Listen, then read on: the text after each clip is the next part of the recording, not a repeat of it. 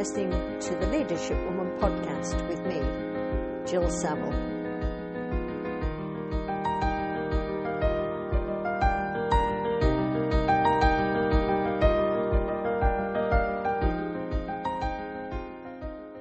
My guest today is Evguenia Jeitz. There we are, finally. And she lives and works in Luxembourg in the financial sector. But she will be talking a lot more about what she does outside of work, I'm sure. I know that she's president of one of the English-speaking Toastmaster clubs. I don't think we've talked much about Toastmasters on the podcast, so maybe this is an opportunity. So welcome to the Leadership Woman podcast. Thank you very much, Jill. Many thanks for having me. Oh, you're welcome. And I know that you understand how this works. We're going to go through your life story, really, and discover what you've learned along the way. So where were you born? My place of birth is the snowy Siberia. Snowy Siberia. So take us there, because I've not interviewed anybody who was born in Siberia. So how many years were you there? Until the age of 18, more or less. So okay. All my childhood was spent there. So give me a flavor of it. Well, I come from Novosibirsk, which is one of the biggest industrial cities in Russia. It's a city that was established just a little bit over 100 years ago. But it went through tremendous growth because it happened to be on the Trans-Siberian Railway. So some of the other cities that were much older and more recognized before, they sort of faded away, and it's Novosibirsk that became really the city of the region. There are about 2 million people living there. There is a lot of culture. There is one of the biggest opera theaters there, so big that when actors from Moscow and St. Petersburg went there over the summer, their decorations for the stage were not big enough. And at the same time, in Novosibirsk, there is also a little Silicon Valley, if you can call it so.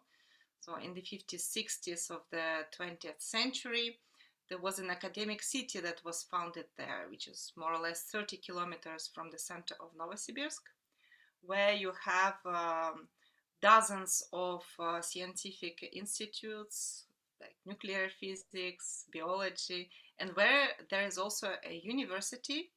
And I went to this university doing science, doing human science, French. And you're blowing away all of my preconceptions of Siberia, because, of course, I'm British. I've only heard of it in films, and it certainly wasn't a good place. So it had a Silicon Valley then. It has a huge opera house. You were there till you were 18. And what about the culture that your parents gave to you? How would you define the culture, Jill? Just maybe to I suppose I'm thinking of what values did you take away from them?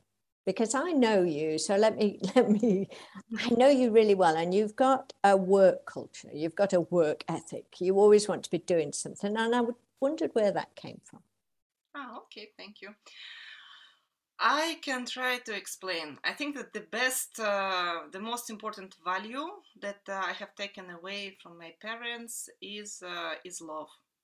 I was bathing in love as a child, although I was the biggest child out in the big family of 4 kids. Yeah, and we were going through some really turbulent times. Now I'm trying to explain to my kid what the hyperinflation is, and she has got no clue, right? Like most of the people, but we were living all of that, moving from the Soviet Union to the 80s to the 90s, and then from the 90s to 2000 with hugest economical crisis. So life for my parents, I wouldn't say that it was very easy, though like when you say it like that, my father is a professor at one of the Siberian universities. My mother is a doctor. Yeah, but their life wasn't easy because they were not necessarily gaining. They were gaining much less than, for example, a worker, a construction worker. And the values that I got from them is really, first of all, is love. I have always been loved regardless of any external circumstances, and I think that this is something that gave me the energy that I have and that I'm sharing with others. And it helps me also, it helped me, it helps me, and I think it will continue helping me finding my right way in some maybe difficult situations. Helping you to find your way through difficult situations, follow the right path. Mm-hmm. So your parents, one was a professor, one was a doctor, and if I understand you, they earned less than construction workers. Exactly. My goodness. But clearly there was an academic side. Knowledge was something that was a good thing in your family. And you went to America to study, is that right? That's correct. And for that, I must say a big thank you to a famous mercenary who has done a fortune on a forex deal, and his name is George Soros. George Soros, Hungarian financial specialist and very well-known person, was really, I think he fell in love with the concept of open society at a certain point. And he thought that when people speak to each other, they will never be against each other afterwards, that the communication is the key. And I was lucky to participate in one of his exchange programs, and was selected in this process, and I was among 3-4 students of my age. I think that we were around 19, something like that, to go to the United States for 1 year, where everything was completely taken care of, meaning the plane tickets, tuition studies at the university, like housing, money as well. So we just went there completely out of our comfort zone, out of our normal environment for 1 year, and after 1 year returned back. Yeah, so it's a nice story by itself, because even, Jill, some friends of mine, my boyfriend at the time, he was telling me, well, you will be a little bit losing 1 year, but when I look back, I must say that this year has given me much more that I could have expected from it. It gave me the possibility to see how the life is outside of the environment to which I was used to, get connection with new people, have a new perspective and view on life, because this is also when I started to study something completely different. I went there, I said, no, I don't want to do humanities or languages. I want to study economics for 1 year. So I kicked off with microeconomics, entrepreneurial studies for 1 year. And it was tough because I have never done it before. And some would say that you would not be able to do it because, you have always studied humanities. But then really working hard on it, asking good questions, being in good connection with professors at the university helped a lot and gave me such a new perspective that while coming back, I really wanted to pursue my economical studies, because I saw the perspective that languages are really important, but then on the other side, you have a possibility with the economical studies, like economy is really global, and things that happen some news affect the economy. And it's some sort of a balance as well. It's some sort Mm. of additional rules that, I don't know, manage the world, I would say. So you left your home country, you went to America, you did something you'd never done before, which I think is a theme for your life. You think so? I think so. Your boyfriend thought, oh, you would just be losing a year.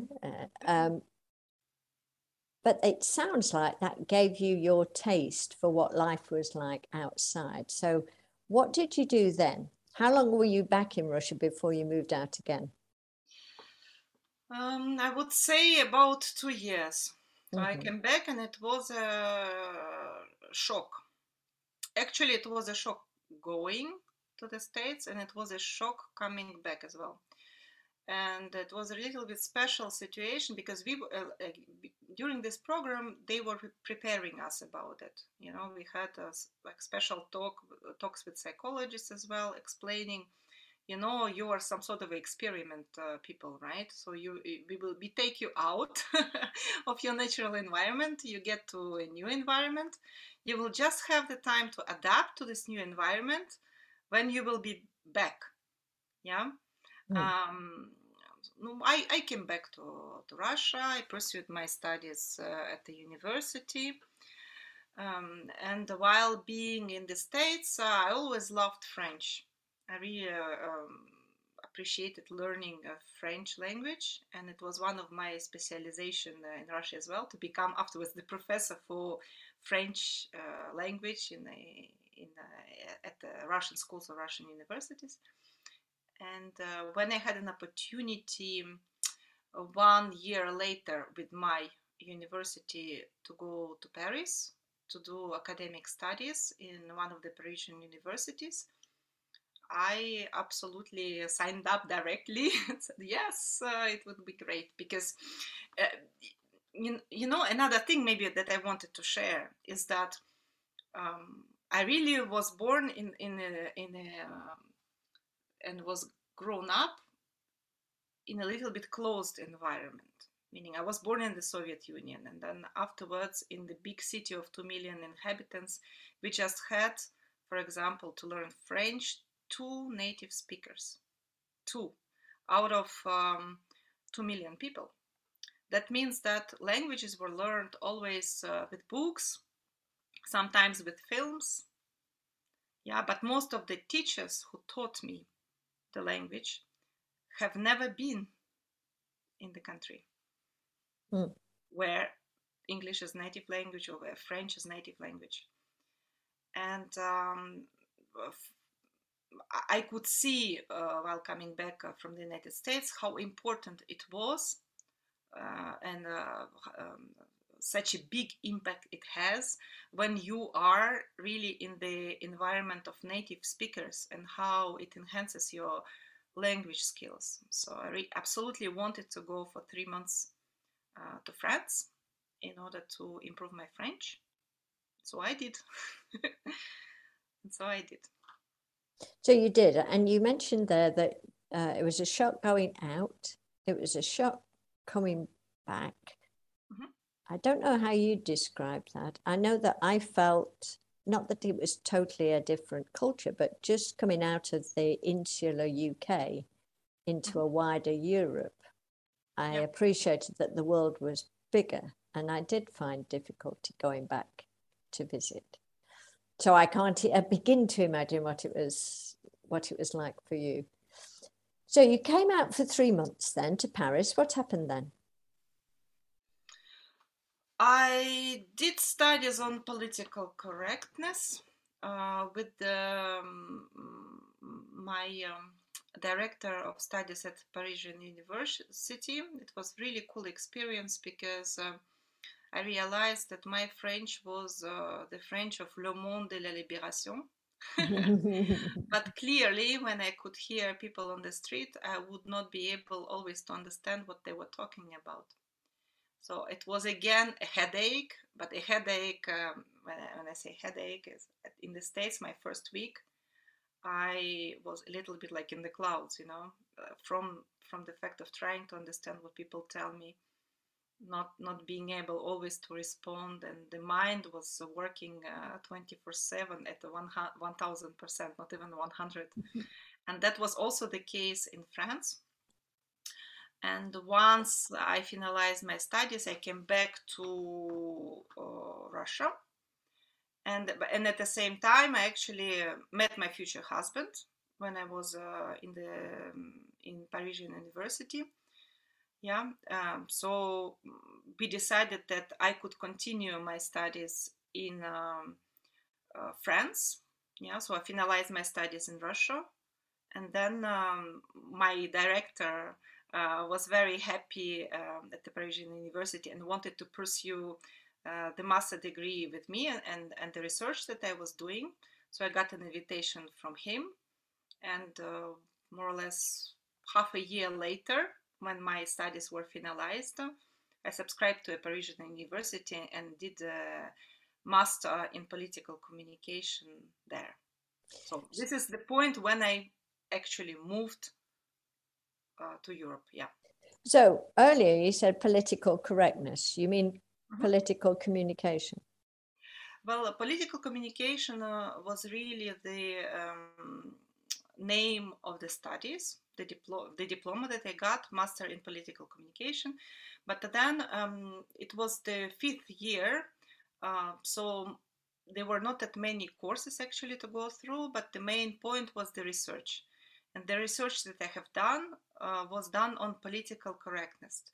You know how we try to be tolerant, and sometimes with beautiful and sometimes even confusing words, are not saying things straight to the point, Yes. but invent something else. And this is something that wasn't widespread in French, as well in English, and that was the subject of my research. Mm-hmm. So I digress there because I was curious as to political correctness. And is there such a thing in Russia then, political correctness? I think so, but not as much as in French and as in English. No. We tend to be straight to the point, I would say. Yes, straight to the point. So you met your future husband in the university. You found a way to come back and live in France. You continued your studies. You did your master's. What happened then? Afterwards, I was then in Luxembourg with my diploma, and I wanted to work. Yeah, and because I have always been working. And by the way, it was very interesting situation. It was in Luxembourg. It's for the very first time I found myself in the situation when I was not working. I was just studying, and that's it. And for the very first time in my life, also, I didn't have my friends around me.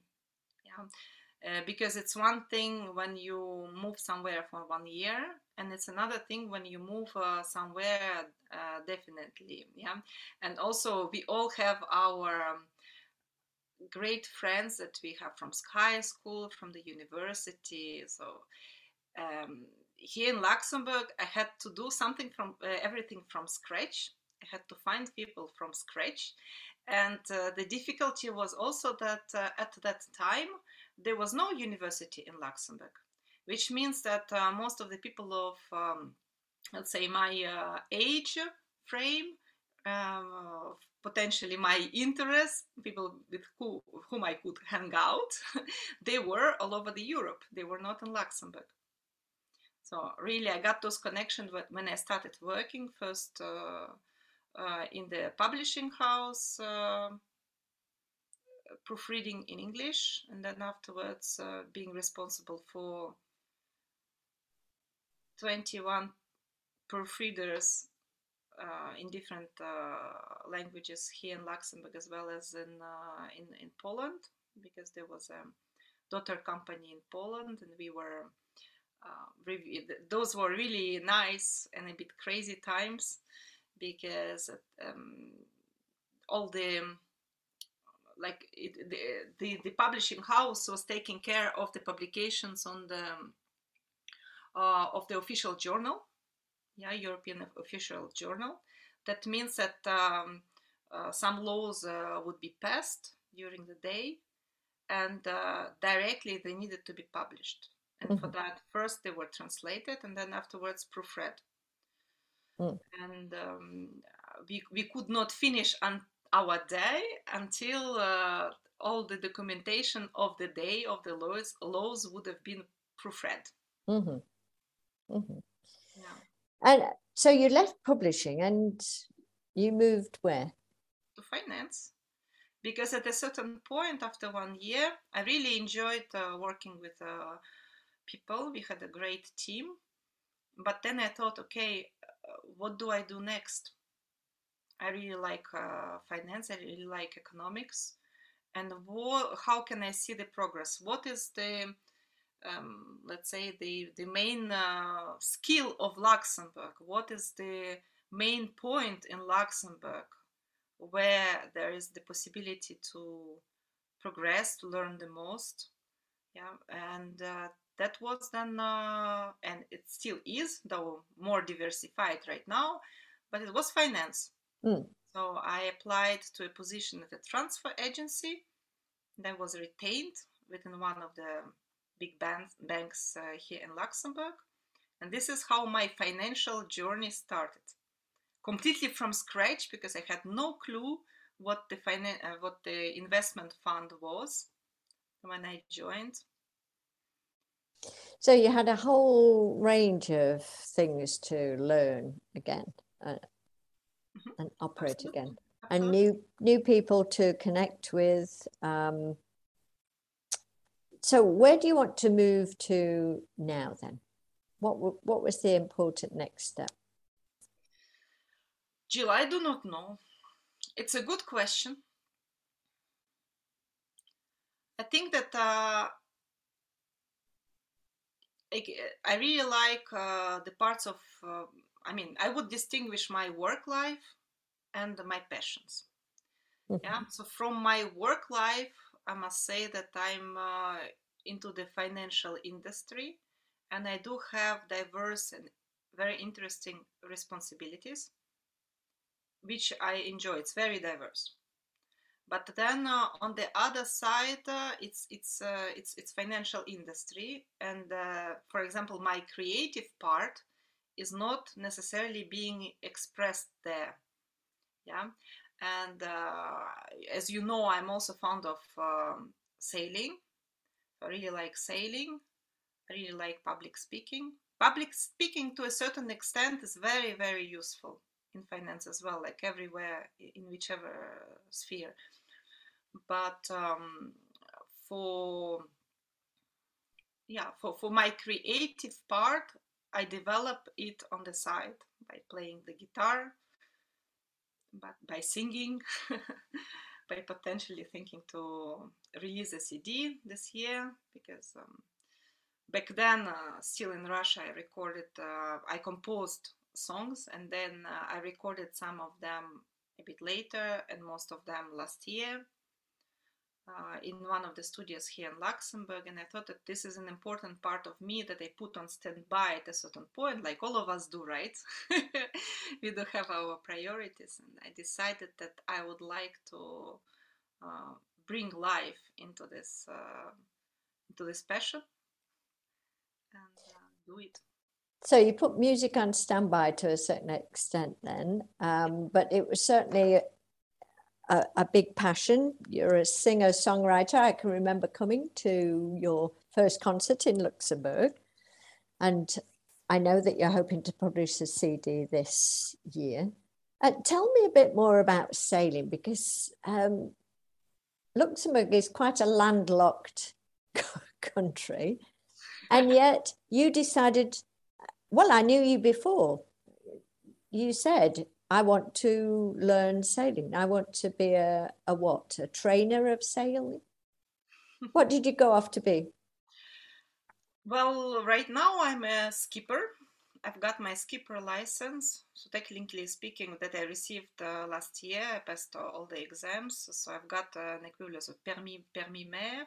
So it's like with in cooperation with the Royal Yacht Association and one of the associations here in Luxembourg. And how did I get into this? At a certain point, I just tried it out. I've got a friend whom I have not seen for over 10 years, and I met him in Siberia, where I came with my kids at a certain point, I think around 4 years ago. And we had a cup of tea or maybe a beer together in the evening. He told me, you know, we are going to a regatta next summer. And a friend of mine, he lives in the States. Yeah, so it's like his life completely changed. Mine also changed because since the time I divorced, many things have changed in my life as well. And it was nice, very nice to catch up. He was like, yeah, with my wife, we are going to regatta next summer. Would you like to join? And I said, looks interesting. But I thought it was something that was reserved only to a certain part of population, right? Mm-hmm. Sounds a little bit not for everyone. And I have never been there. I have never done it. And he said, why don't you try? I can tell you the dates. I can tell you the price. Yeah. And you can organize yourself. And it's true. As I knew it months in advance, you know, I blocked the date. It's like 1 week. And we went to Croatia. It was a regatta done in Croatia.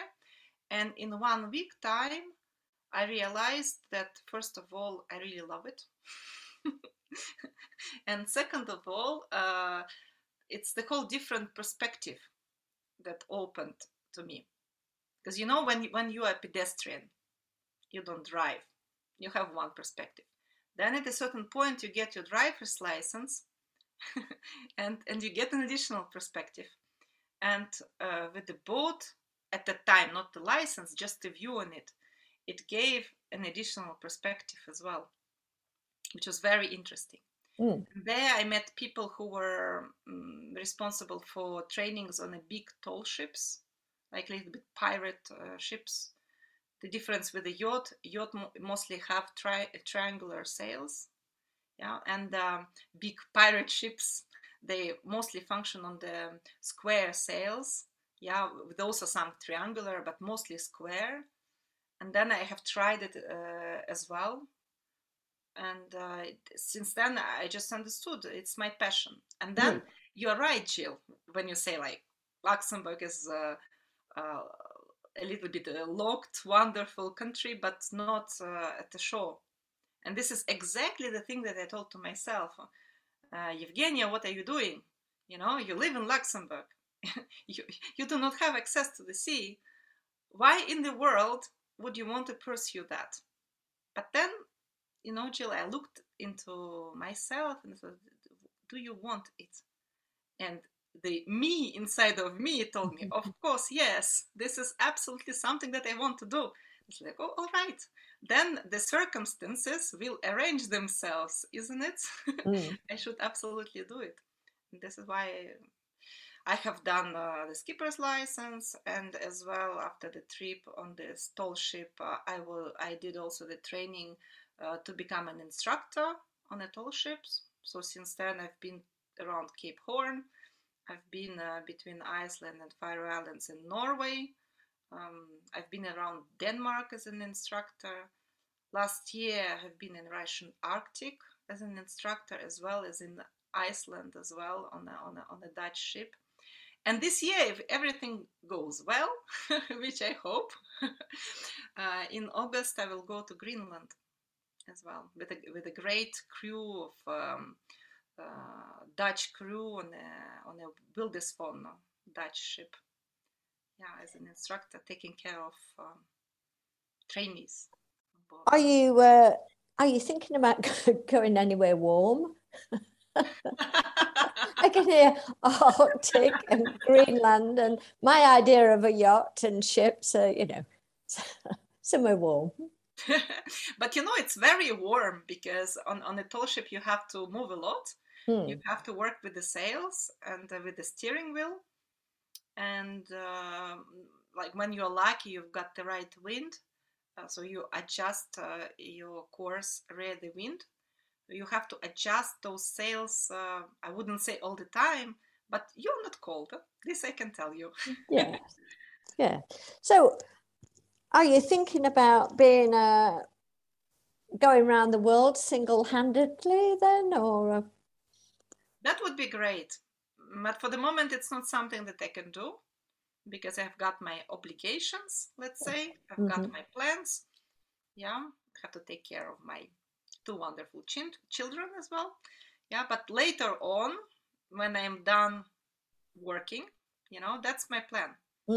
I'd really like, I hope that I will be able to do that. And for that, I'm right now getting my experience. Yeah. And planning maybe it ahead. Yes. It's funny, I asked that question because it just came into my mind that you're just the kind of person that would go and do that kind of thing. So it's no surprise there. I would need a team, Jill. I would need a team of crazy people like me to do that. I'm sure you could find them, but don't look in this direction. So you've got your hobbies, you've got your passions, as well as sailing, as well as your music. You also decided to go and practice public speaking, and you joined Toastmasters a few years ago. Absolutely. So that is correct. What does that bring you?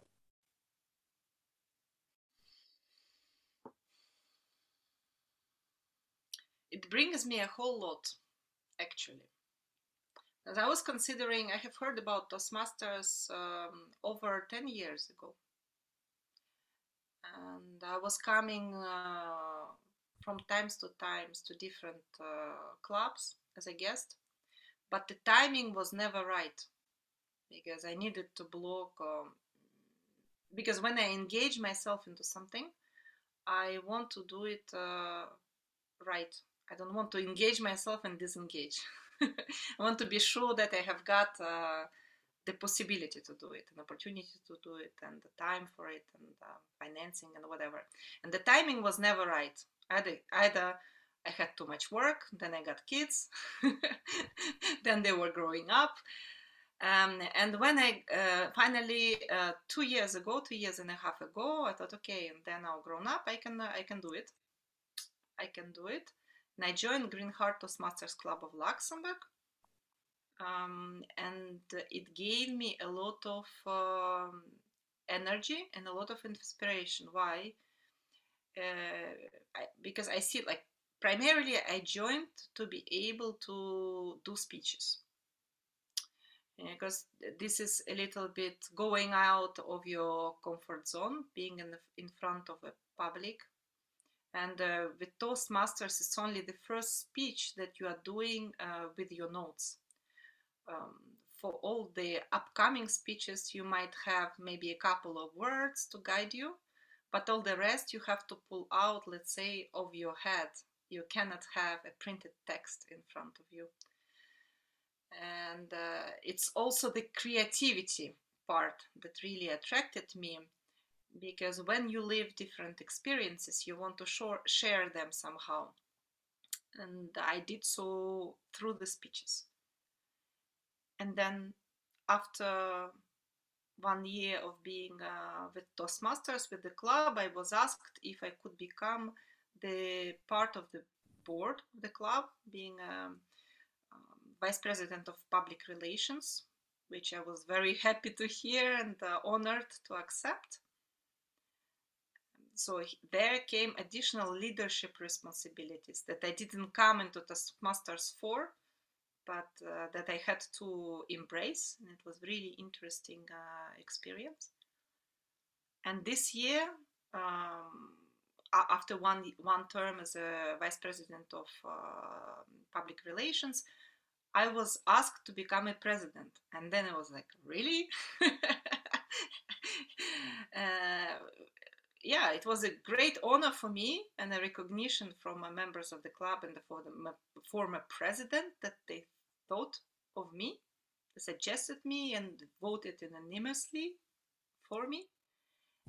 And somehow I ended up not having only to do the speeches, which I continue doing because I enjoyed so much, but also work with a great team as a part of the board, as the president, um, for the well-being of our club, which involves many things, which involves board meetings, which involves delegation, which involves leadership, working together, developing the strategy for the club, making sure that our members are comfortable and happy and are learning and are not too comfortable either, No. that they progress as well.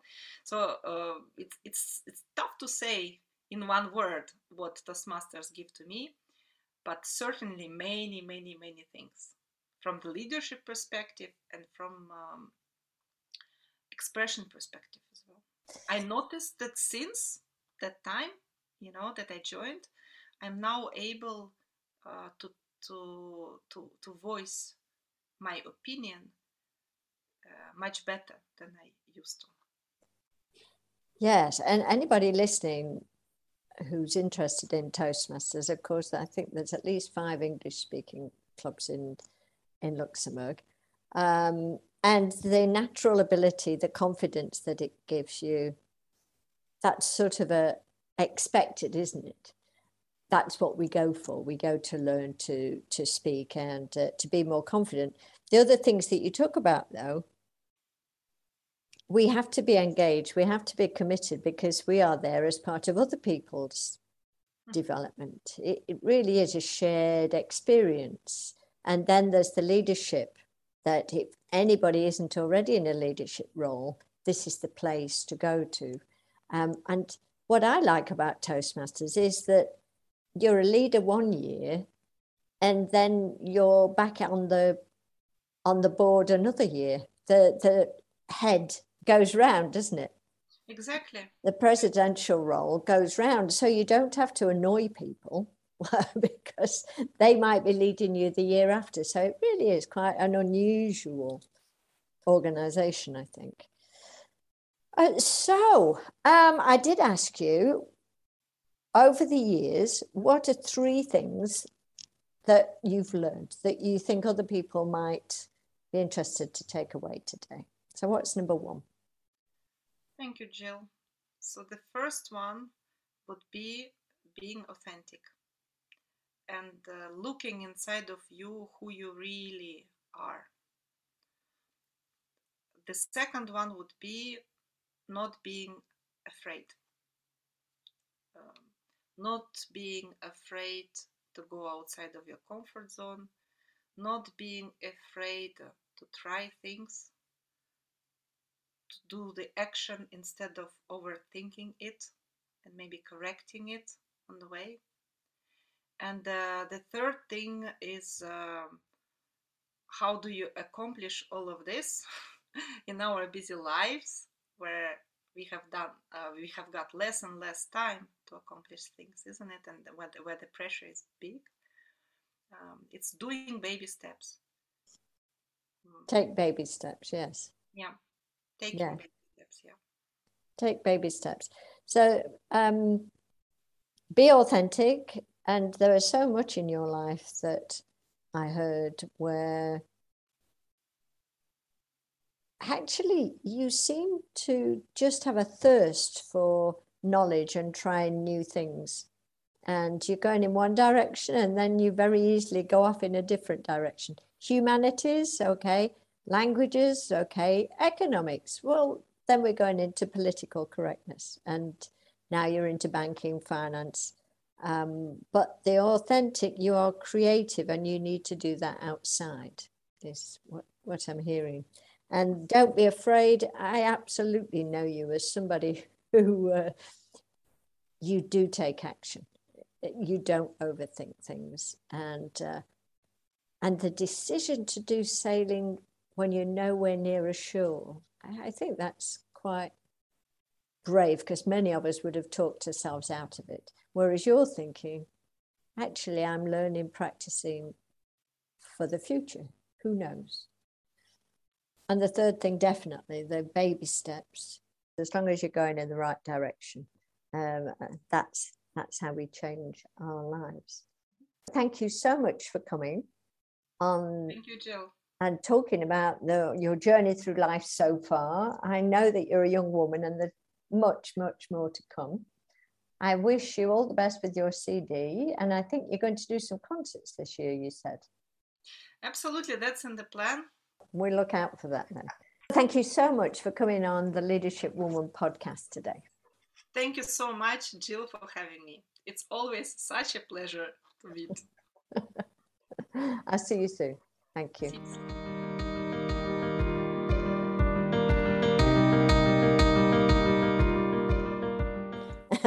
And the hardest thing will be your name, I think. Evguenia Jeitz. Jeitz? Jeitz. I think Evguenia Jeitz is fine. Evguenia Jeitz.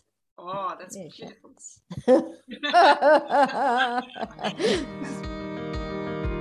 And my guest today is Evguenia Jeitz.